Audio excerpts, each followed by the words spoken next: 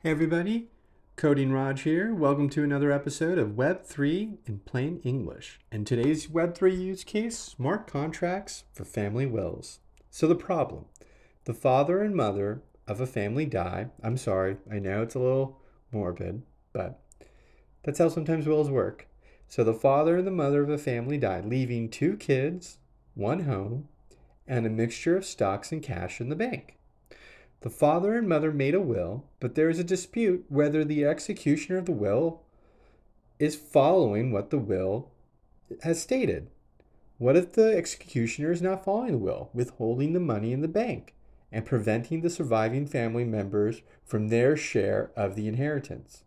What if the executioner is one of the kids, and they feel that the will is invalid, and they are not getting their fair share? That person may improperly change or falsify the will, so it goes in their favor. So there can be a lot of issues that arise depending on the executioner. Could Web3 and smart contracts solve or alleviate the issue?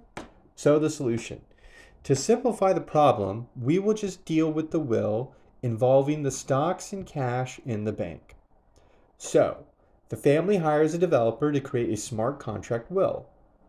In the smart contract, upon death of the father and mother, the stocks and money will be split 50-50 between the 2 kids.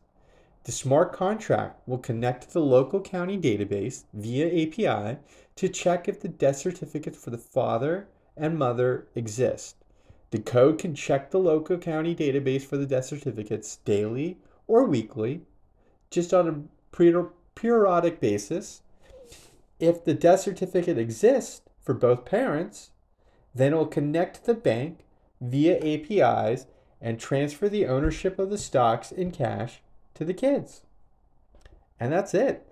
Very simple. And that is how smart contract can be used to replace an executor of a family will. So that's it for today. Thanks, everybody.